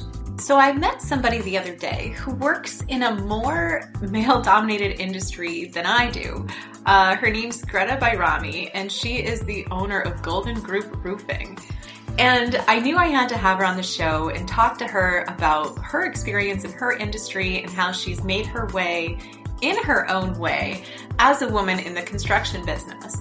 And it turns out there is so much more to her story, and also an amazing project that we're going to be working on together called Rootless, to help entrepreneurs and people who may not have had the clearest path to success find a community and resources to help them build businesses that make them, their families, and their community stronger.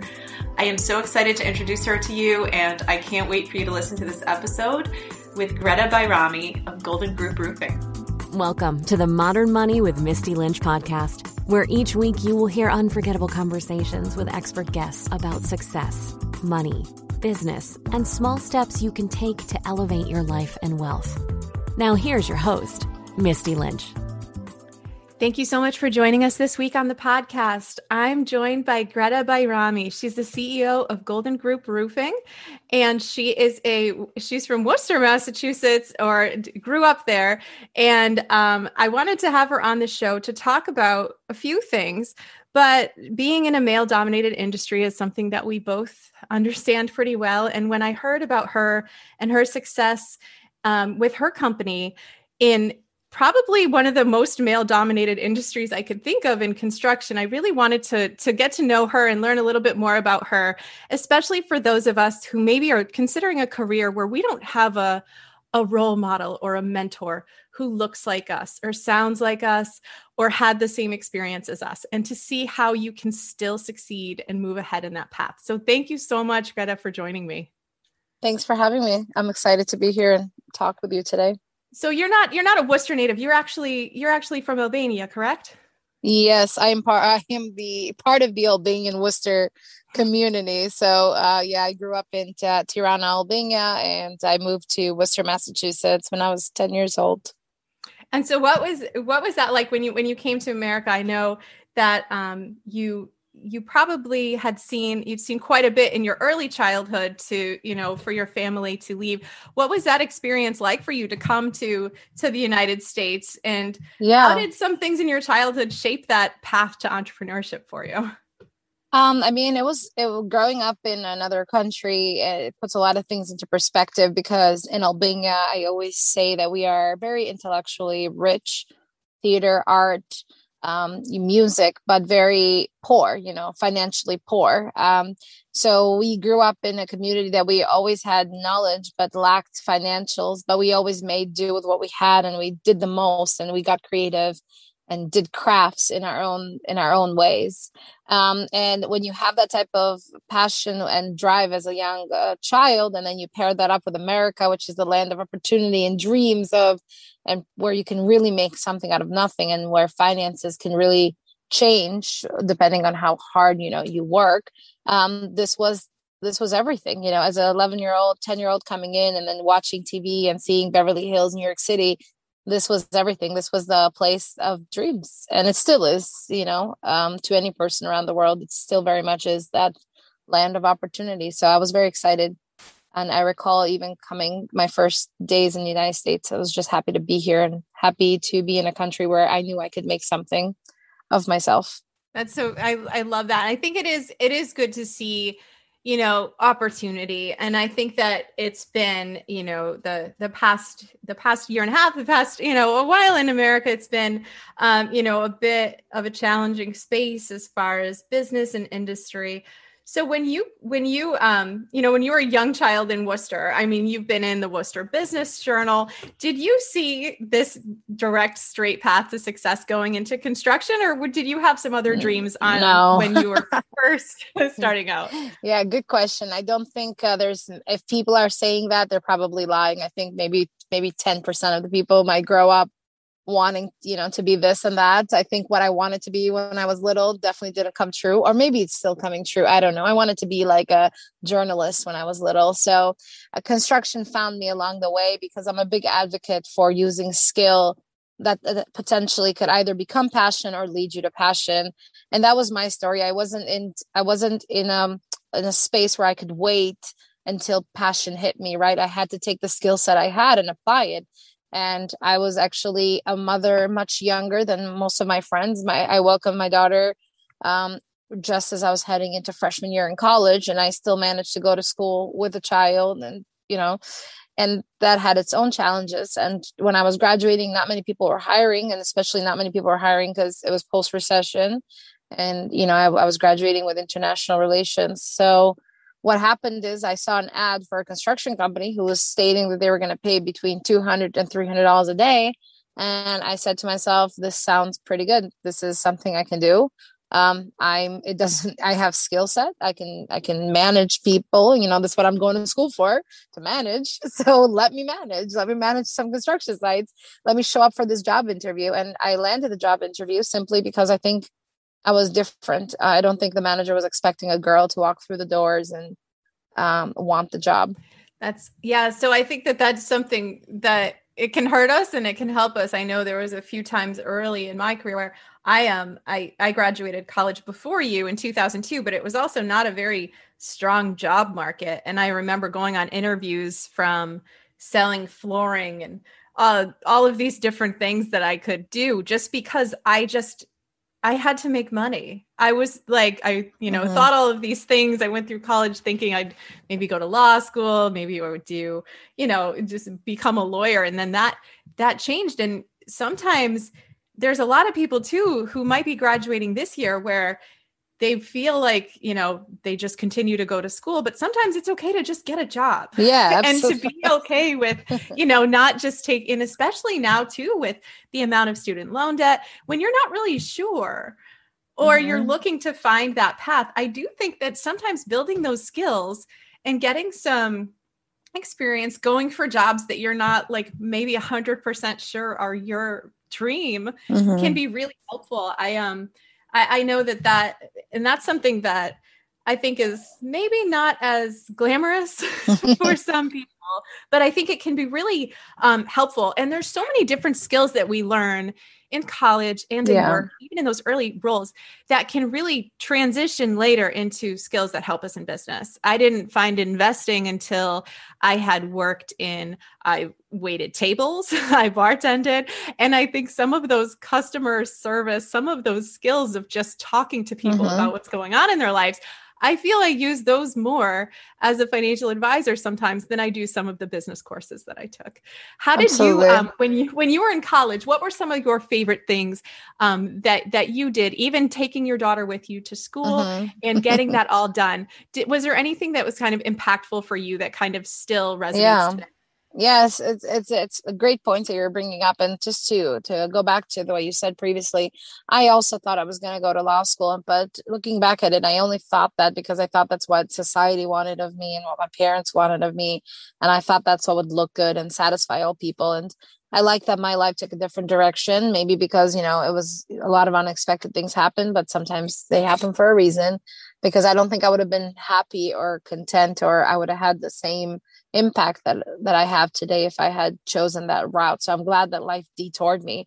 And some of the most eventful things in college was, for me, college for me was a haze, because I was one of those students that was only there to like take the class and then leave because I had somewhere to be. I feel bad because I see students that, just like myself today, that are just so busy trying to hold a 40-hour job. Maybe they're untraditional students. Maybe they have a family that they have to get back to.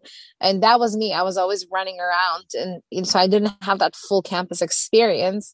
But nonetheless, I tried to be a part of the campus as much as I could. And one of the things that really helped me was the entrepreneurship classes. I started taking entrepreneurship classes, and in those classes, professors would let me work on a business plan. Professors would let me work on a pitch deck. Professors would let me work on a case study. And it was in those classes that I started to realize that I too could do something for myself, that it wasn't just for the corporate people that you see on TV. Like a girl from Worcester who was a young mom could be an entrepreneur too. And it was not just limited to something that I thought was so far reach. And to me, that was the most impactful experience that I had in college. And today I'm actually part of that council at Worcester State University in hopes that we make it even better and stronger to allow more and more people to realize that entrepreneurship is for anybody and everybody that has an idea and has the determination to see it through. I love that. And that's great to actually be back, all of those things that helped us or maybe gave us a little bit of, encouragement or maybe even just hope on our path to be able to go back and say like, no, you could actually do this. I remember somebody tweeted something that I had written and it was like, thanks for leading the way. And it was so strange. I wasn't even 40 yet. And I was like, leading the way. How sad is that in this industry? But then I'm like, that's okay. The more visible we are, the more people can see women in, different roles, non-traditional, career paths, or maybe just making it work and then finding success whenever it comes. I think that is what people want to see more of, less of the perfect and a little bit more of what's real. And so that's great. Absolutely. That yes, I think that also there's a lot of fear around failure when it comes to, people and success and money. And I talk to people all the time who, they don't want to share any of the messy parts. But I think that that's something that I've worked even with a coach on who was just like, failing is the way to get success. The more times you put yourself out there to hear a yes or a no, eventually you'll succeed. Did you, when you started and you mentioned $200 to $300 a day, that would have been a hell yes from me when I graduated college for sure. When you first started out, was it like, was everyone nice to you because you were the girl on the team, or did it quickly, turn into the real world? No, yeah. So if anybody's listening and they're thinking about a career in the trades, the men will give you respect, like, because you're a female, maybe 1-2 days, but on day 3, you become a man in their eyes. They could care less, which is great. Which is great because they're allowing you to step up to the plate, right? You want to see at the table. You're not just going to get it because you're a female. You're going to get it because you have knowledge and you bring the same level of expertise that they do, and they ultimately will yield to you and respect you. I mean, it wasn't easy. I have gone against the good and the bad being very old school mentality, general contractors or architects or engineers who don't really like the fact that there's a woman on site, think that it brings too much emotion, drama. And then I've had men on site that love it, that are proud fathers of daughters or are super cheerleaders to their spouses that are probably entrepreneurs or in similar, positions. And those kind of guys, are so supportive and they become your biggest supporters. Like they go out there and like tell people like, you gotta call Greta, like make sure you get Greta on this project. Like nobody's going to do it better than Greta. And so I had both of those experiences. And I think it was necessary to have both because I don't think I've had a lot of conversations and I don't think anybody wakes up to be a bad person. I think it's just based on experiences that they've had in life. And sometimes they have to be met with the right person, with me, and I would put them in their place with my knowledge, not with disrespect. And then I would change their point of view. So if you're out there and somebody is not really accepting to you or what you're doing, I just think you got to give them a chance because I honestly believe that, of course, like if you're sick and you're deemed sick by a professional, that's a different story. But I don't think normal people wake up to be mean or evil. It just depends on how they're raised and it's up to sometimes one of us to change their thought and idea. And you don't know how impactful that could be. If you pull somebody aside sometimes, like I've had to do that sometimes where I had to pull somebody aside and tell them like, hey, not all immigrants think illegal immigration is right. Let me tell you why. And then people are like, oh, wow, I respect that. Thanks for taking the time to teach me that or like have this conversation with me. So yeah, it was necessary to be put down, but it was necessary because it allowed me to build relationship with the guys and the girls that supported what I was doing. And all those good and bad days ultimately led to getting respected by the team and earning a seat at the table. I think that's great. I felt that even last week I was on a Zoom call with a couple and their audio was on and not the video. And as soon as it started, I heard him say, that is not going to be our financial advisor. And so me 10, 15 years ago would have been like, every guy thinks that way. I need to stop and go find a job that'll pay me a paycheck and just stop doing this, because there is always going to be somebody who is just like, no, I'm not working with a woman on this. I am not interested. And so we ended up having the conversation anyway. And I think now, like kind of going through a lot of that early on, I feel comfortable being like, I would do the best that I possibly could for them. And maybe they'll call back and become clients, and maybe they won't. And it's not up to me to get everyone to like me or accept me. But I think we can certainly add a ton of value and maybe some different perspectives. What was missing in the construction industry that you noticed? I think I've seen in the finance industry, there was like a complete neglect of feelings and emotions. It was more numbers, statistics, returns, but most people make money decisions based on, they want to feel different. What did you see any like glaring places where you could make some strides in the industry and maybe dominate? Yeah, absolutely. I mean, the basics were the lack of transparency and integrity, but I think that's in every business has those. You know, I don't think that it's just construction. I think you can find it in every type of business if you're looking hard enough. So, but that's why there's the good and the bad, right? So I don't like to say that it was the integrity and the transparency or the communication, because again, I don't think communication is just in construction. You can have bad communication in restaurants and everywhere. But where I really wanted to be different is that I noticed that construction companies were very profit and loss balance sheet run, right? It was just about the number. Like it was just about the gross margins. It was just about like the percent that the salesperson was going to make. That's what it was all about. And I said, how can we create a company that doesn't run the relationship with the client based on this? Like, I understand this is important and I understand we need this to have a healthy business, but there's got to be more than just the balance sheet, right? There's got to be more than just the margins on the job. There was just got to be another way to do it. And that's where we really struck gold, because at Golden Group, we don't really look at that. Like once we bid a project, we're no longer watching those numbers. Once we book a project, we're no longer watching those numbers. We're focusing more on the relationship with the client. We're focusing more on a home run experience. Now we will review a project later and we will learn from it if it was good or bad, but we're not letting the profits or the losses delegate or, set course of how the relationship's going to go with the client. Because I think what happens a lot in construction is that's when you tend to see errors, because funds run out, things were not quoted correctly. And what happens is the contractor starts to make cuts and, or starts to do cheaper alternatives just to make up again for the profit. And I think that's an area where I was able to strike gold. That was an area where I was able to come in and do it differently, because I'm not obsessed with profit and loss. I think if you're doing a great job, that's automatically a given.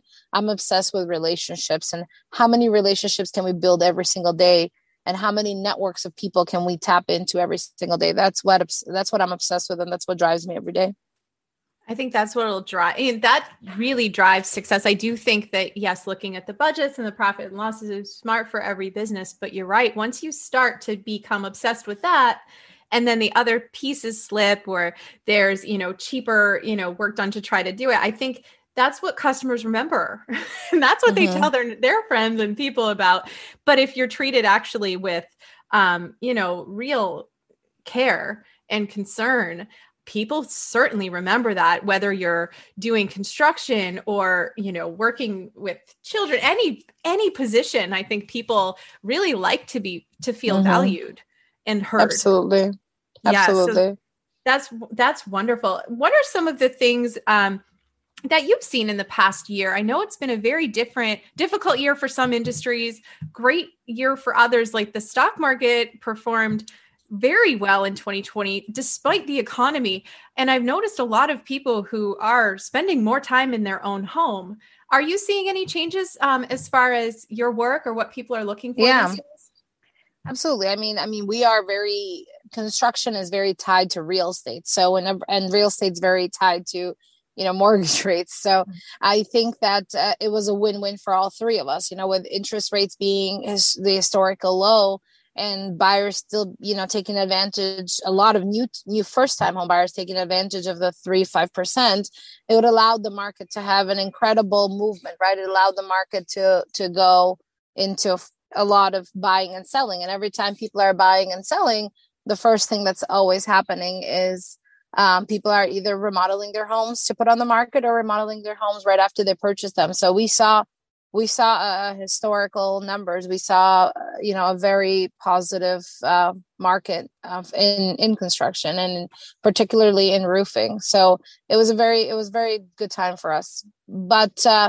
that's not to say that we never anticipate bad days are coming. I mean, we are seeing I'm already seeing a lot of numbers spike up. So it's a very big concern, because we're seeing prices of lumber, prices of material are jumping at, really, really high rates. So I don't know what this means for the future. This is the only concerning part, because obviously at some point, all of this is going to be reflected right back to the consumer.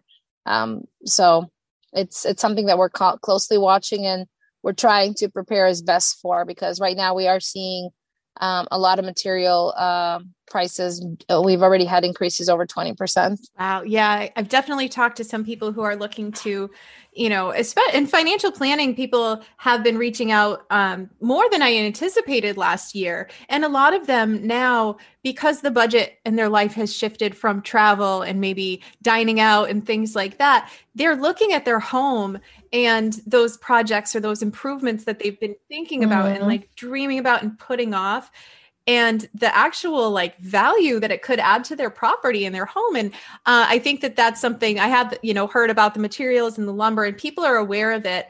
But I do think that they maybe are spending more time at home and being happy in your own home. And I talk to people about success and what they dream about. When I talk to people who are happy in their own home, they seem to be the ones that get it.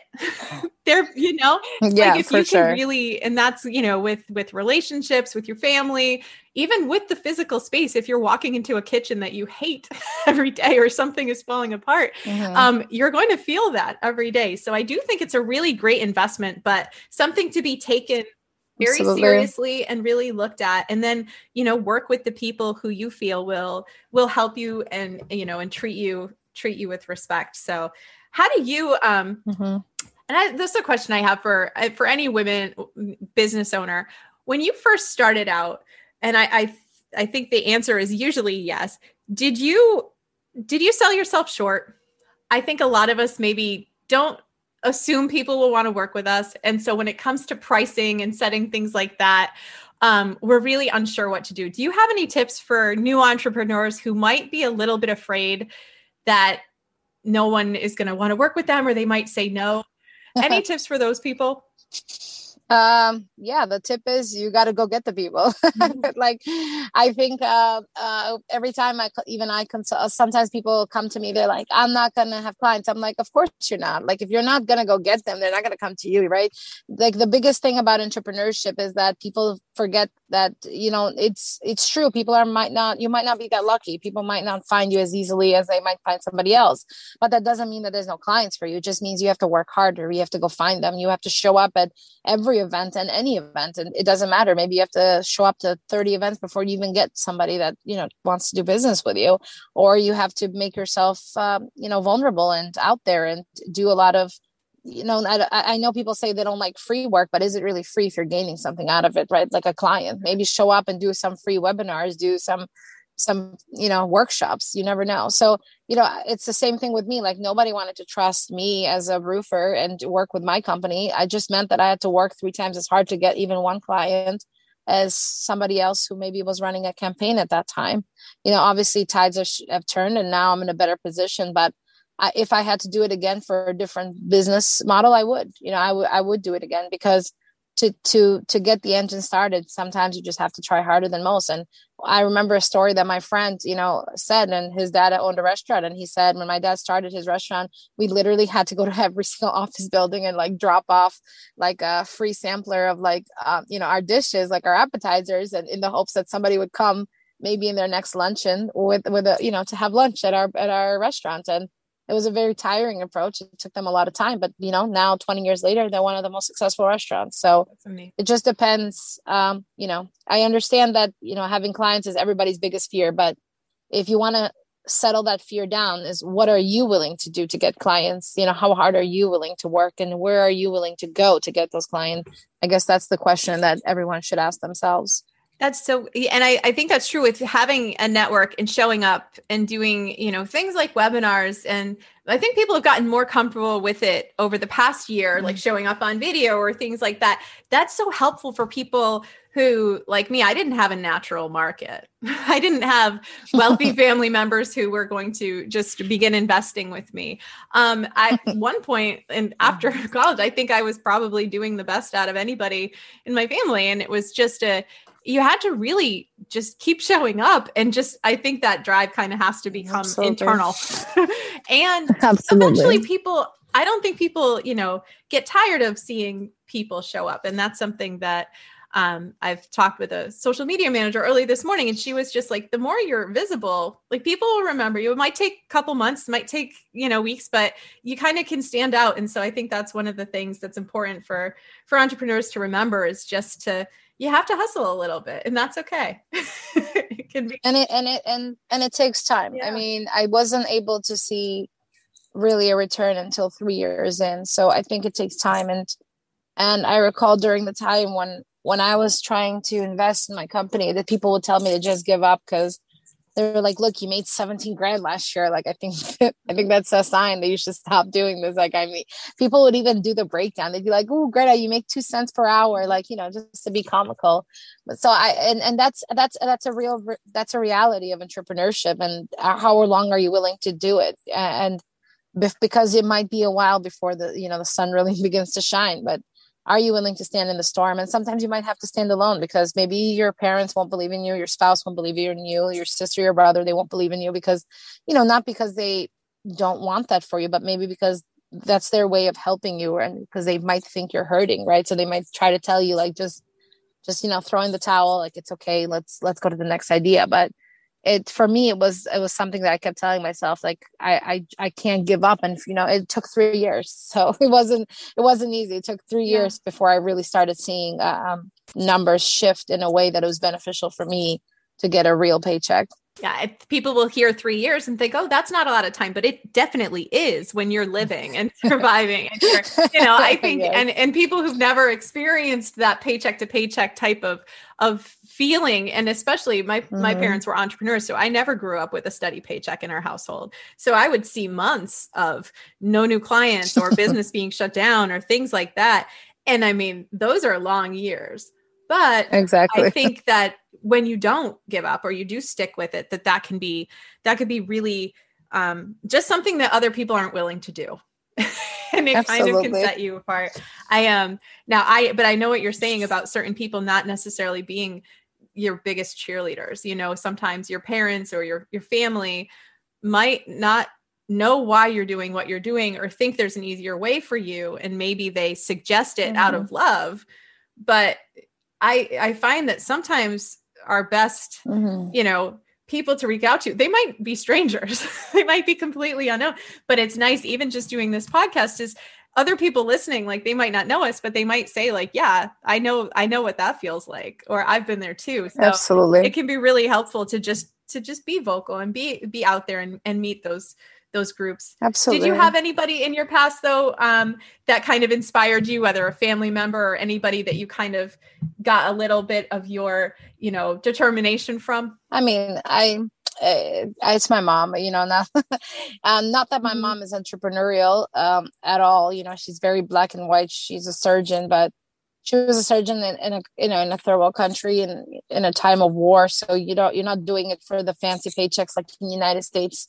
You're doing it because it's your duty, right? That's what you've sworn to do. So, we were, like I said, we grew up poor. It didn't mean that we were rich just because my mom was a doctor in Albania. But my mom went to work every day, and she stayed in surgery every day, and she missed even my kindergarten graduation. Like, I mean, she missed a lot of stuff, but it was okay because somebody would come to me and they'd be like, hey, Greta, your mom's in surgery. Like, somebody came from an accident, like, and I was always okay with that, because seeing that kind of determination that my mom had for someone else's life that inspired me, because I was never angry. Like as a little kid, I was never angry that my mom couldn't make it, because once she went into surgery, sometimes she'd be in surgery 15 hours, but it was okay because seeing how much determination my mom had to save a stranger's life and to give them, to give their family, their son or daughter back, like that type of determination fueled me. And I saw that my mom never did it for money, because she always wore the white coat, and she did it. And she did it in a country where, they lack tools sometimes. They lack proper equipment, but nonetheless, she persevered. And having that kind of role model in my life proved to me that you can do anything and you can fight. It's just a matter of that some people are lucky and others have to wait 15 times, but that's okay. Because I'm that kind of person that I'll wait till my 15th time. I'm not going to get discouraged because it happened to you on your first try, because that's your story and I'm happy for you. But my story might be that 15th try, and I'm willing to make that sacrifice. Yeah, I think it's good. It's good to see. And I say this too to other parents. I have 2 children of my own, and some people, when it comes to money or anything, they're so afraid to tell their children or try to be real about it. And I think that that's something that helped me. I always kind of understood like why dad was, working, or why things would happen, because sometimes you're right. Like your mother, she's in surgery. Like it's just real life. And, it's not always what we want, especially as kids. But I think that sometimes you just get a different understanding and appreciation for hard work, and instead of just absolutely feeling ignored. So I think that the people who are looking for new jobs right now, or starting up businesses, or working the long hours, you're still the perfect parent for those kids. Yes, absolutely. And to just add to that, I would like to say that I actually expose my children to all the financials in our family. And I love it when they're talking about the second quarter closing soon. I love it when they're talking about like how much deposits we're going to put down if we buy this investment property, and like all the returns going to come in 9.6 years. And keep in mind, my son is 5 and my daughter is 14. And I was one of those parents, maybe because I was a little younger, and I always exposed my children to all the financial conversations. But what I got out of that is I got too many adults who understand like why we have to buy that, or why that's not worth it. Like my 5-year-old will be like, oh, that toy is $25. Not worth it, like, or like sometimes, just to make because you said you have a lot of women listening. Sometimes I'll buy like very nice shoes, and he'll be like, Mom, what, 500? Okay, that's totally worth it for Mom, because he understands that like, Mom worked hard. She really likes those shoes. And like it's to me, when you have financially, and you have financials, and your children understand them, it will create such a positive impact in their life, because they will appreciate money, but they will also understand money and time, and they'll be able to see possibilities where others can't. Like my children are always coming up with business ideas to me. They're like, if we make this page, if we do this for you, will you pay us? Like it's kind of sucks because they always want money from me, but hey, it's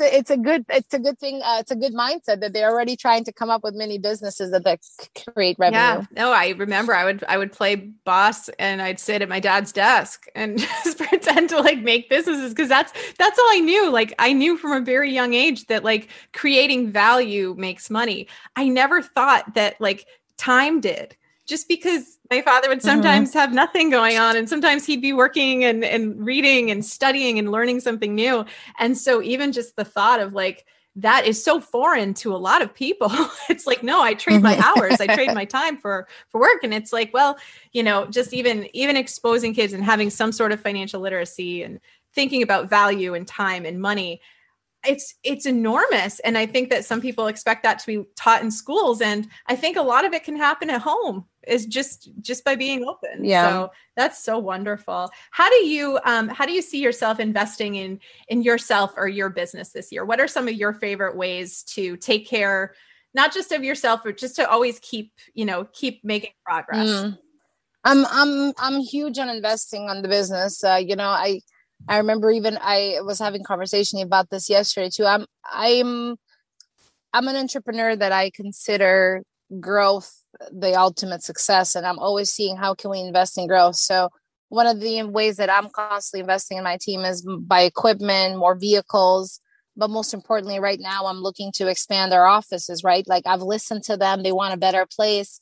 So I'm like, how can I buy a building? I would ideally like to buy a building that has yard, because I want them to be able to walk out in the yard and like just have green grass and just like get a cup of coffee outside. So I'm constantly listening. I think that if you're an entrepreneur and you're a medium-sized corporation, you have to realize that like the long game is quality of life for the people that let you do your job. Because if you want to really enjoy your job as a leader and be able to take those weekend getaways or or just disappear for a week at a time, you can only successfully do that if you have the right culture and the right people working for you. And the right people will be those that feel respected and are compensated for the time they place in your establishment as well. And the only way you can do that is if you're constantly reinvesting your brand. So it goes so much more than just reinvesting in, marketing, equipment, tools, technology. It goes into reinvesting in the spaces where they're working, and then also their paychecks. Let's be honest, like at the end of the day, people want money in their bank account too. So you have to be very in tune with that and make sure you're not just giving minimal bonuses, but bonuses that stay in trend and compensations that stay in trend with what everybody else is making. So you don't lose good talent. That's so smart, especially these days where I keep hearing things like nobody wants to come back to work. But then I know some people that are running businesses where they really, they pay their employees fairly. They give them a good working environment, and they work really hard to make it, to invest in their people, and they're getting applications. They're not, so I think that that's something to really, there's been so much focus on corporate profit and things like that, and trying to, make sure that the workers are just there. But if you really treat them like they're not expendable, like that they're just as valued as all of the other equipment and things that you're investing in, then you're going to get that talent and you're going to keep it. So definitely a great outlook to have as a leader. And I can't see, I think that will just lead to more success, and happy employees and happy clients in the end. So how can people learn more about you or follow you on social media if you have that for your company? Of course. Yeah. Golden Group Roofing on Instagram and Facebook, and goldengrouproofing.com. And then, they can always reach out to me on LinkedIn, Greta by Rami. So I'm always available. I'm always very vocal and passionate, and I always try to be transparent. I also think that's another tip I can give you. I know a lot of people say they're transparent, but transparency also means being front and center with your brand and letting your face and voice be heard. And if it means being judged, okay, so be it. But you're there, you're represented. I think sometimes I go into a lot of companies and they say they're so transparent, but I can't even find the CEO's like information anywhere, or like or the managers. Like, it's so difficult. You can't even find a proper picture. So I think, transparency goes a long way than what it used to go before. Transparency today means having a Twitter, having a LinkedIn, having an Instagram, and being vocal and letting people see the real you and what you're all about. That's such great advice. And so thank you so much for joining. Yes, definitely go follow Golden Group Roofing. Take a look at what they're doing. I also love your dog posts. Obviously, I think it's fun to actually see the real human side of businesses. And I think that that's just going to continue to grow and to be helpful for everyone who's trying to reach their ideal clients. So of course. Thank you so much for joining me. And thank you everyone for listening to Modern Money with Misty Lynch. If you're looking to find room in your budget to build a business, market yourself, invest in yourself, if you're even looking to change careers, I'd love to sit down with you and do some financial planning. Or if you're a business owner who wants to offer more benefits for your employees, we're definitely looking at offering more things like 401ks and IRAs to help your employees invest in themselves and in their future. So thank you. Head over to MistyLynch.com if you'd like to hear more or set up some time to meet. And thank you all so much for listening. We'll talk next week.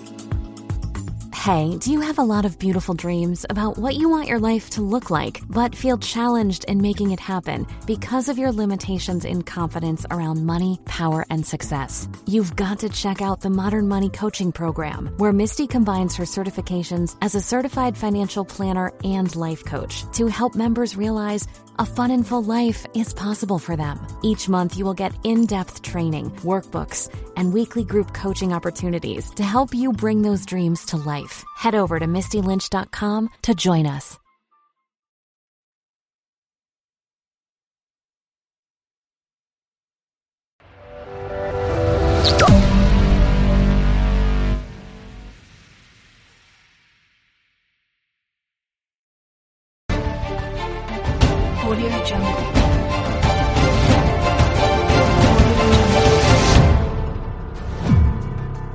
Audio Jungle.